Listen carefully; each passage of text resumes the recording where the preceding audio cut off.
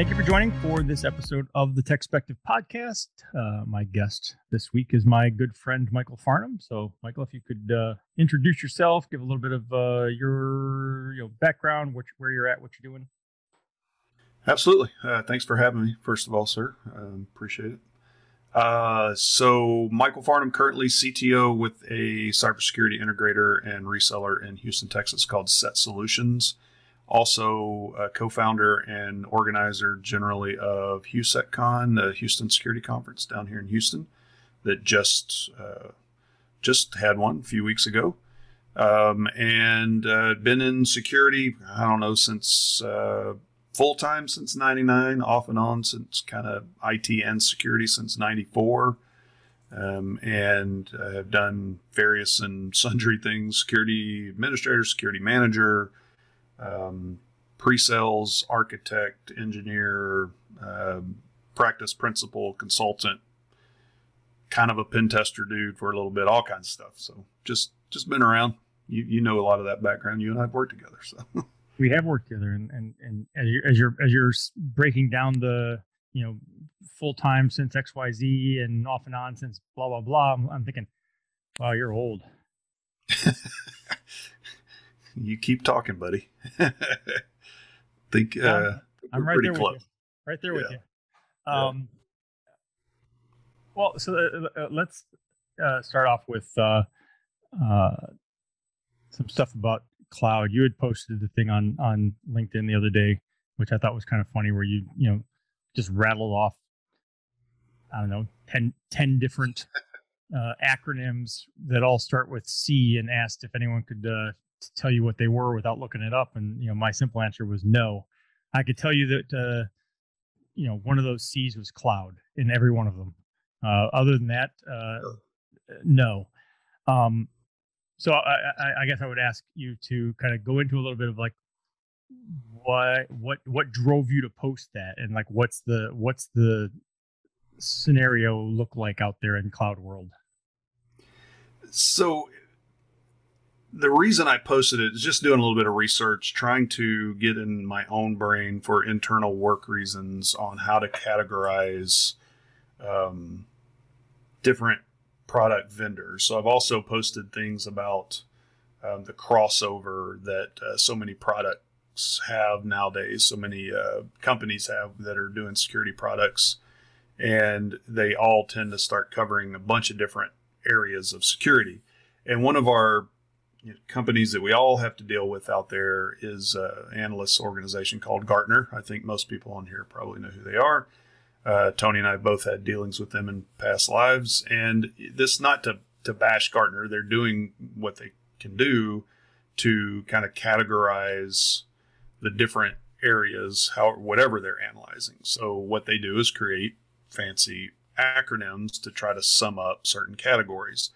And what they've done over the years, in a lot of areas, but also in cloud, is they've created acronyms like CASB, Cloud Access Security Broker. They've created ones like CIEM, which gets really confusing when you try to search for it in Google, because it always asks if you're looking for SIEM, which we all know that is. But Cloud Identity and Enablement Manager, I think it's CEIM sometimes. And then there's Cloud Security Posture Assessments, CSPS or something. Just all those different acronyms. And what they've ended up doing is creating kind of a holistic catch-all. I think it's CNAPP. It's like Cloud Enabled something. Even I can't remember. And I was doing the research. And it's basically, the reason I was looking at that is I was trying to put all those in my head and figure out where one stopped and the other started. It just keeps going back to this. They've got to have a catch-all, because all of these different security vendors in the cloud they may start with something like infrastructure as code scanning, and then they'll go to container scanning, and then they'll go to actually cloud security posture management, which is the CSPM, where they're looking at how your cloud is configured to make sure you don't have any security holes. So they're basically just all starting to come together. And I try to drive conversations with the customer based on what their needs are, but I also have to have in my brain what some of those controls can be that they can put in, and who covers what from a product standpoint.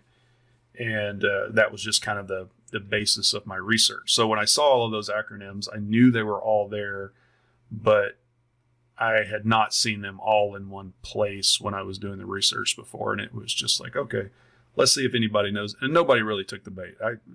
Everybody knew the C was cloud, but everybody else was kind of like, all right, Farnham, we get your point. It's a mess. So, well, I don't know if this is the reason or part of the reason, but one of the things, and also not to bash on Gartner per se, but when analyst firms, Gartner, Forrester, whoever,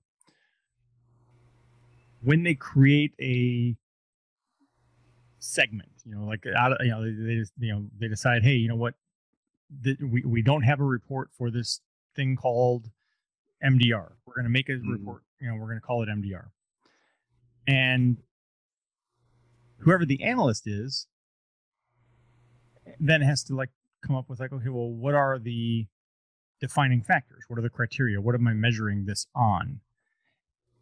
And in essence, they paint themselves into a corner, and the vendors too. And I've encountered this in the past, working as a freelancer with organizations like Webroot at one point, or Cylance in the early days, where they were doing.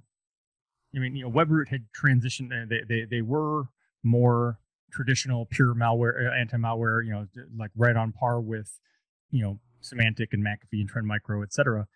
Yeah. And then they switched, and I don't remember I can't remember offhand off the top of my head the name of the company they bought. But they bought this company. They kept the name Webroot, but they basically switched everything to the new company model, and it totally changed the way they analyzed the threat. And the net result was that Webroot was as effective or better than these competing products.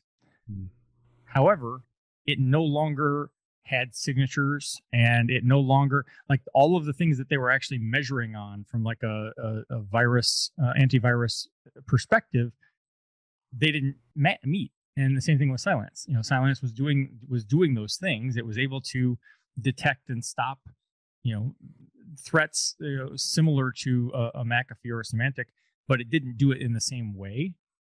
And then, and so then they end up getting not included in the report, or they get downgraded because they'll say, well, they did great. They blocked 100% of the threats. However, we had to knock them down because they didn't have signatures. And it's all right, well, it doesn't make any sense. I mean, we ran into that very thing at our previous employer where we were before.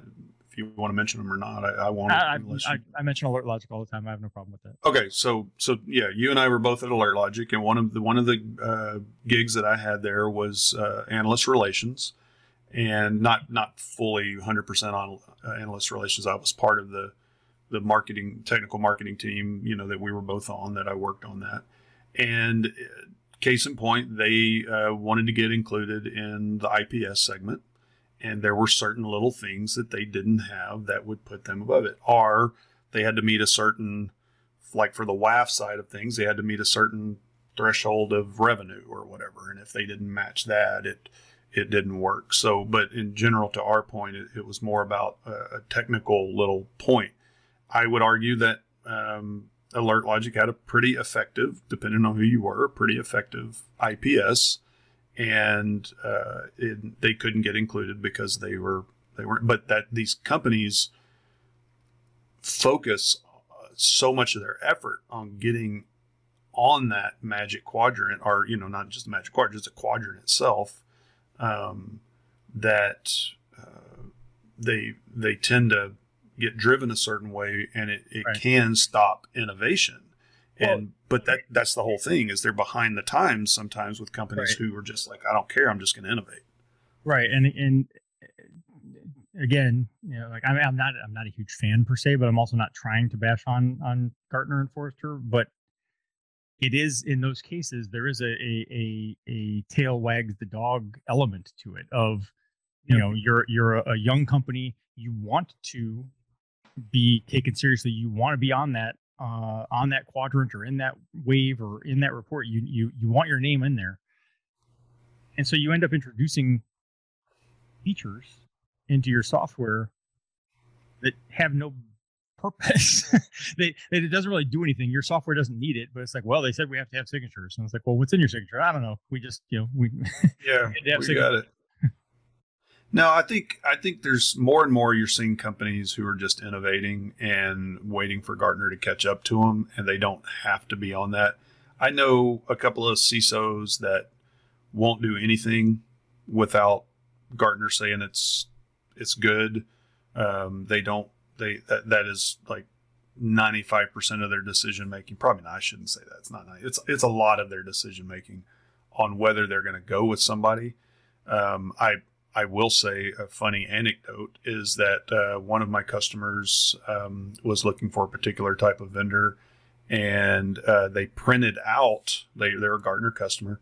They printed out the paper on this particular segment, and one of the vendors that we were just astounded that they weren't looking at in this space, we were like, why aren't you looking? They're like, we don't know who they are. They're not on the Gartner report. And I went online, looked at the same report they were looking at. I was like, they're right there. And he was like, wait a minute. He had printed the report out on PDF, and that company had got caught in the page break between the two printouts. So they never considered them. So it's just kind of a funny anecdote. But it kind of brings up a point. It's like, that's what they're focused on. And I think vendors just have to these days be like, look, I'm going to have to wait for them to catch up and just market some other way. And if they go and make me, and one way Gartner, I think, is catching up a little bit is they do this whole cool vendors thing. And that puts some of those vendors who are innovating out there in the limelight, and they get to put something on their site. And I think that's a good idea of Gartner to do that. But their analysts that have been there a long time don't think in those ways.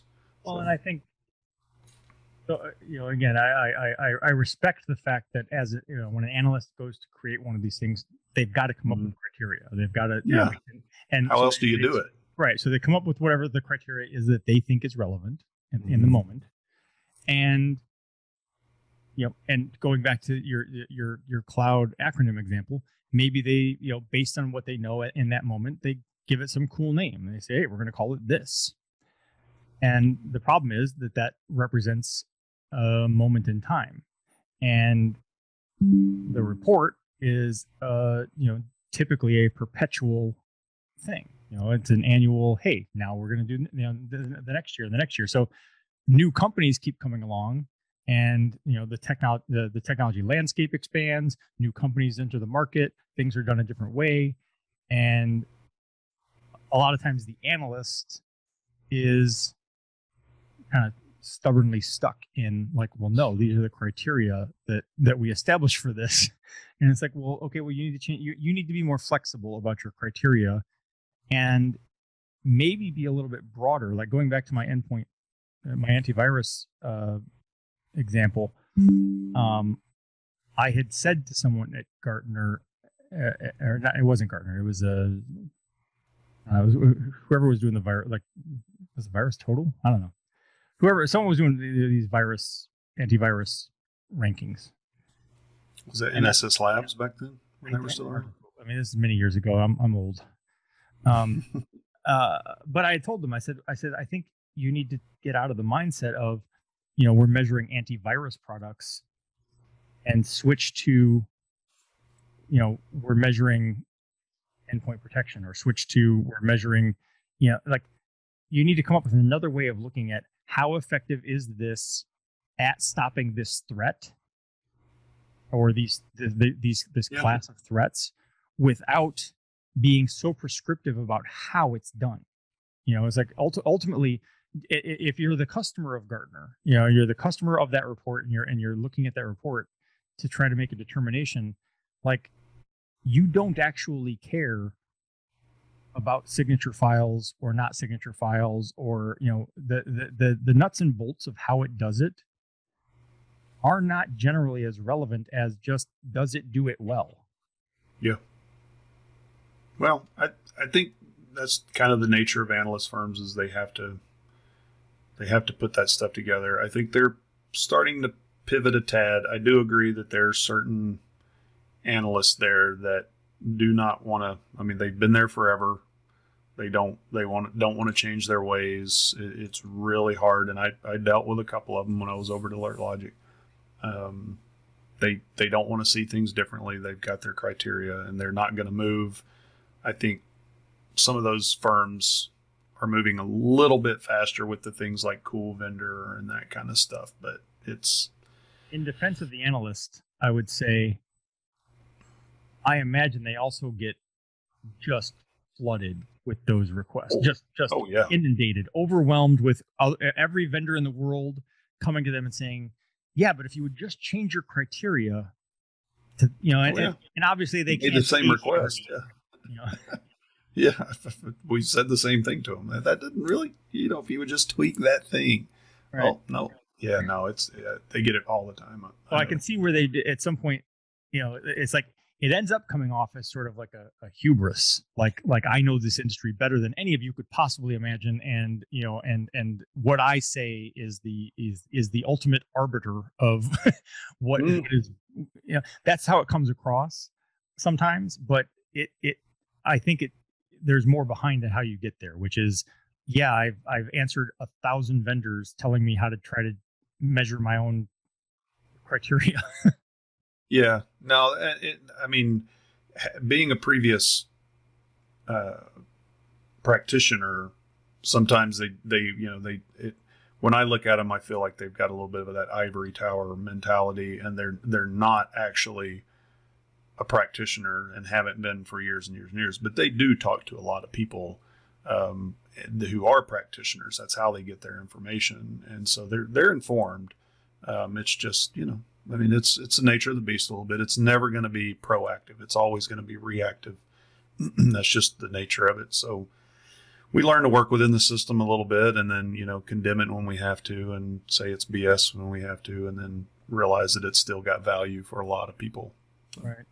Well, all right. So all of that is slightly off of, where you started, which was just really just a little bit. Them coming up with the naming of these different categories. And it's like, I mean, it's a similar vein, but yeah, it's like, once they name it, the problem is the technology in the world keep evolving and changing and shifting. Yes. And like, they might say, oh, well, we're going to call it this, but then, along come, containers and container orchestration. And it's like, okay, well, you either, do we figure out how to incorporate that into this thing that we already named, or do we come up with a new name that loops them all in, or do we give it its own separate thing? Yep. And that's what's happening right now. There's so many that are doing so many different things, and you see that in cloud. You see that in like the acronym SASE, which started out as cloud, which was kind of CASB, and then different things started, and then they finally just said all these things kind of need to come together, and companies are starting to do that. So I think it's a different consolidation world than it was 5+ years ago, and where you see, instead of companies that have a point product or maybe two products, going out and buying another company that has that, and buying up their customer base, getting their technology to make theirs better or whatever. What you see is a company that is doing A, and then goes and buys 3 companies that do B, C, and D that are somehow related to each other, and they put it all together. And that's very much happening in the cloud space. It's the ones that are checking for the security posture, the ones that are doing infrastructure as a code testing, which is fairly new, the ones that are doing identity and access management, they have, which was kind of all on-prem stuff now, is they've all pivoted to the cloud, and then they're starting to go absorb pieces of those other companies. So I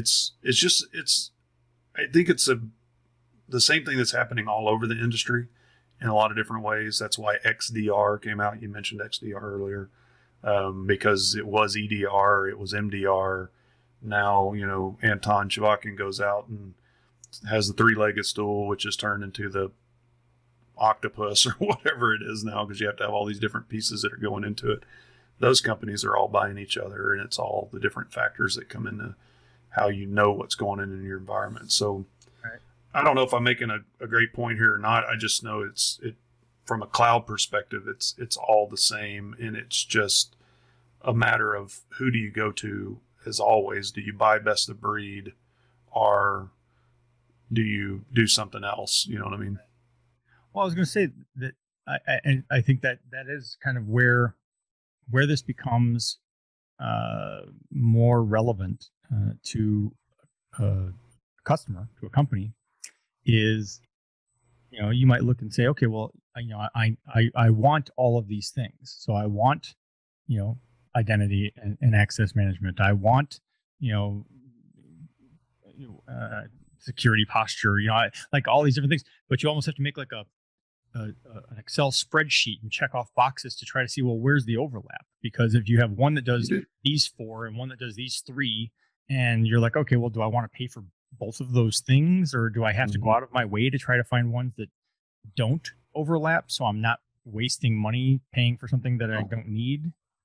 Oh, absolutely. I mean, even in things like with our vendor partners, when we're trying to figure out who we want to partner with for marketing an event or something. So let's say we had a golf tournament a few weeks ago, and we had, 20, well, I guess it would be 18 vendors, because we had 18 holes and there was a sponsor for each hole.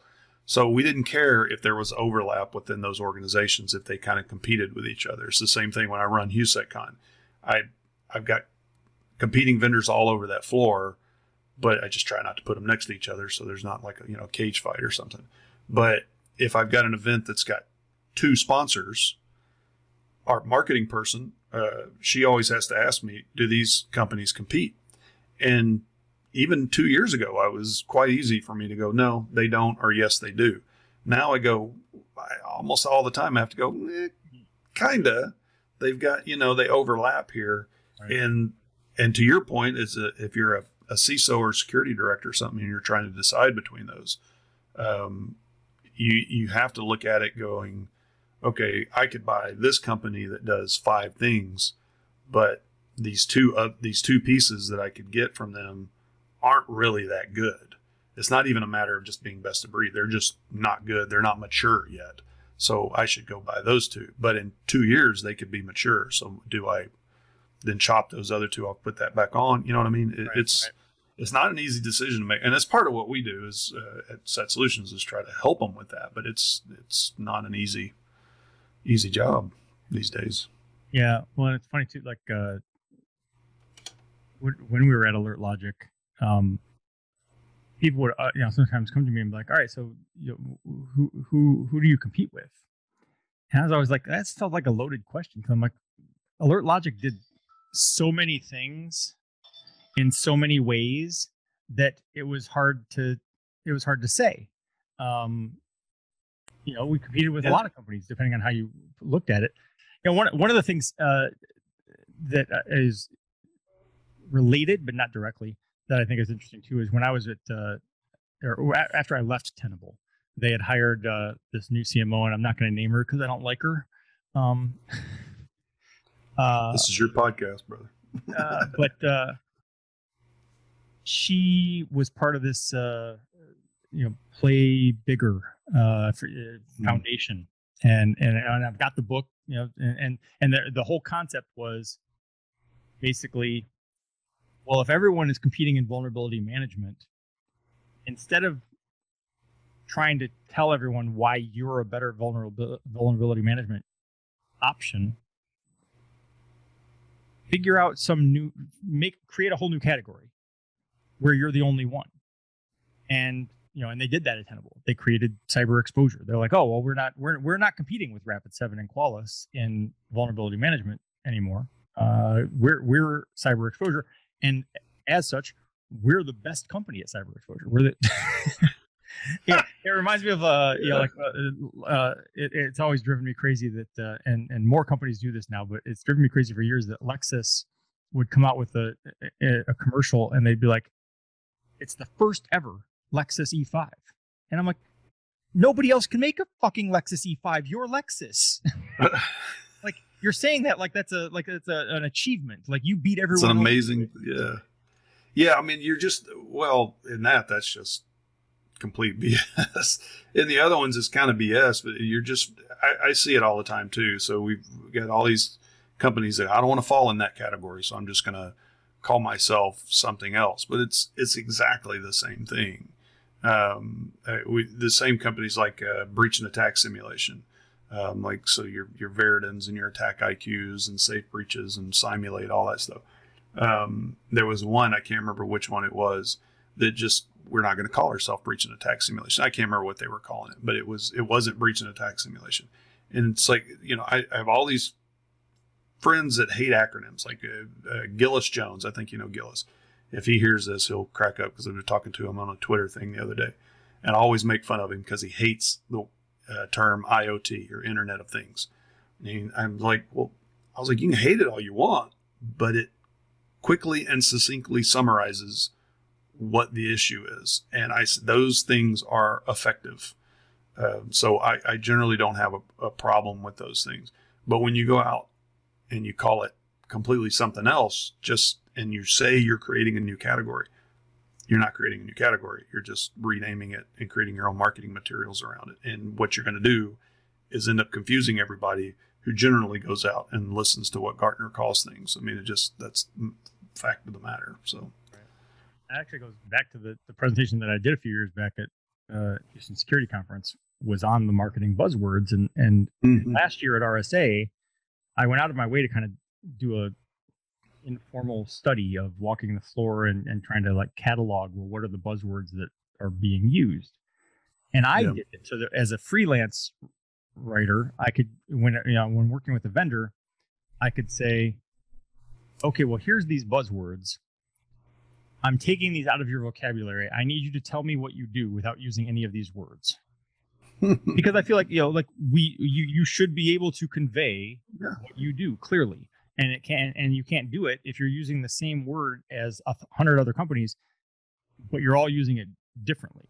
That said, and to your Gillis Jones point, that said, I followed it up with, now when we actually write something, when we put content marketing out there, we will still include the buzzwords because they're table stakes. They get you into the conversation. If every other company in your arena is saying machine learning and you don't, out of like, because you're standing on principle and you're going to say, well, no, we're not going to say that.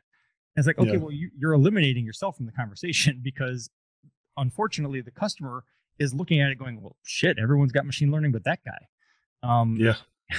So I'm like, you have to use the buzzwords, but you also have to be able to clearly explain what you do without the buzzwords. Yeah. It's the reality of the situation. I 100% agree, though.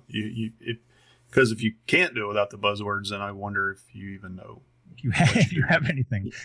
All right. So the kind of last thing I wanted to kind of wrap up with, which we talked a little bit about earlier, was just let's spend a couple minutes bashing is a wrong word, but let's talk about Microsoft. Earlier you're going to give me 6 minutes to talk about Microsoft. Earlier this week, they released a quote unquote research report, basically saying that Nobilium, which was the group that was behind SolarWinds, is active again. And so that got traction about Russia is doing their thing, challenging Biden. I looked at the report and my takeaway was, so you're saying you got compromised.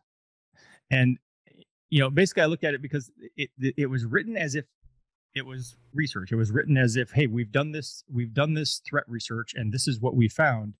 But when you read through it, they say things like, so we reached out to our affected customers and we're working with our customers to fix this. And in their little diagram of how the attack chain works, it goes like from here to Azure Cloud to Azure AD. And I'm like, all right, so what you're really saying is you got owned. which is problematic on two fronts. Number one, because your Microsoft and your operating system and cloud platform and productivity suites and everything you do pretty much is ubiquitous around the world, and it is a huge attack vector. And the other is just that we already knew about Nobilium. Like, we knew about them after SolarWinds. So how did you let them get you again? and if you can't protect against like known threats, from things like Nobilium, and defend your own products, then what kind of audacity does it take to go out and try to sell customer security products? Yeah, we talked about it before. I come at it from two fronts. Idealistically, I have a problem buying Microsoft security products, and I will tell my customers that, because they are creating the problem and then creating products to solve the problem without going and which leads to my second point, without actually taking those resources that they're using to build security products. They could take those resources and go back and use them to help secure their products.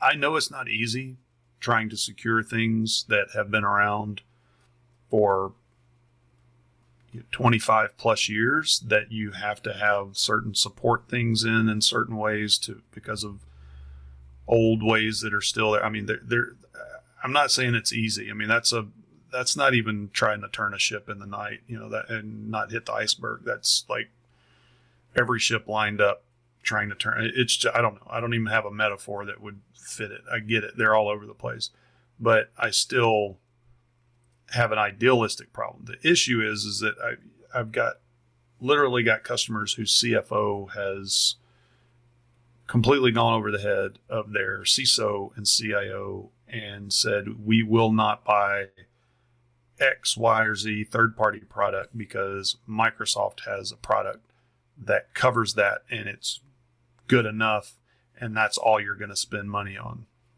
And literally said, you can have those products if you want, as long as they don't invoice us for them. And it's like, oh, okay, so they have to give us those products for free and we can still have them. That makes no sense. So that is what, and do they have a couple of products that are pretty effective? Yeah. I mean, I would say their Defender product's a heck of a lot better than it used to be.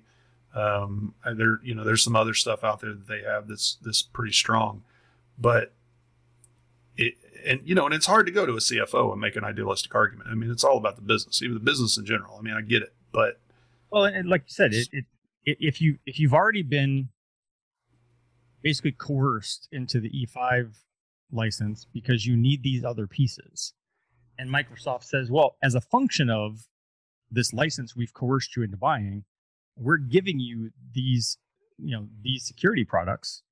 Yeah. It is hard to make a case for going back and saying, okay, well, I need additional money because, their product is only okay, and only okay is not good enough. What it's going to take is a 2 or 3 year cycle where either they're going to make those products better, or they're going to do what they've always done, and they're going to reach to a certain point and they're going to stop, and they're going to, only have so many features, and then people will get owned because of those gaps, and then somebody else will come back and make a marketing spill and say, hey, they already are out there on the email and stuff like that, it's not enough, go buy this email product and find what Microsoft doesn't do. I mean, we've been there for a long time. And I do have to jump, Tony. Yeah, so no worries. I want to say HUSECCon October 20th and 21st of 2022 are the dates. So everybody's heard it here first. This is the first time I've announced that. I haven't even put it out on social media yet. So I'll include a link when I publish this, and make sure we get people to get that on their calendars a year in advance. And we will start selling tickets early too. So we'll have that start not too long. Awesome. Thank you for joining me. Thanks, Tony. I appreciate it. Sorry to jump off so fast, man, but no worries. Duty calls. I appreciate you investing your time to listen to the podcast, but I also invite you to engage on social media. Please go like our Facebook page and follow at Techspective on Twitter and Instagram. You can feel free to let me know what you like, let me know what you don't like, let me know if you love it, let me know if it sucks, and let me know what products you'd like to see reviewed or what questions you'd like to see answered in future posts.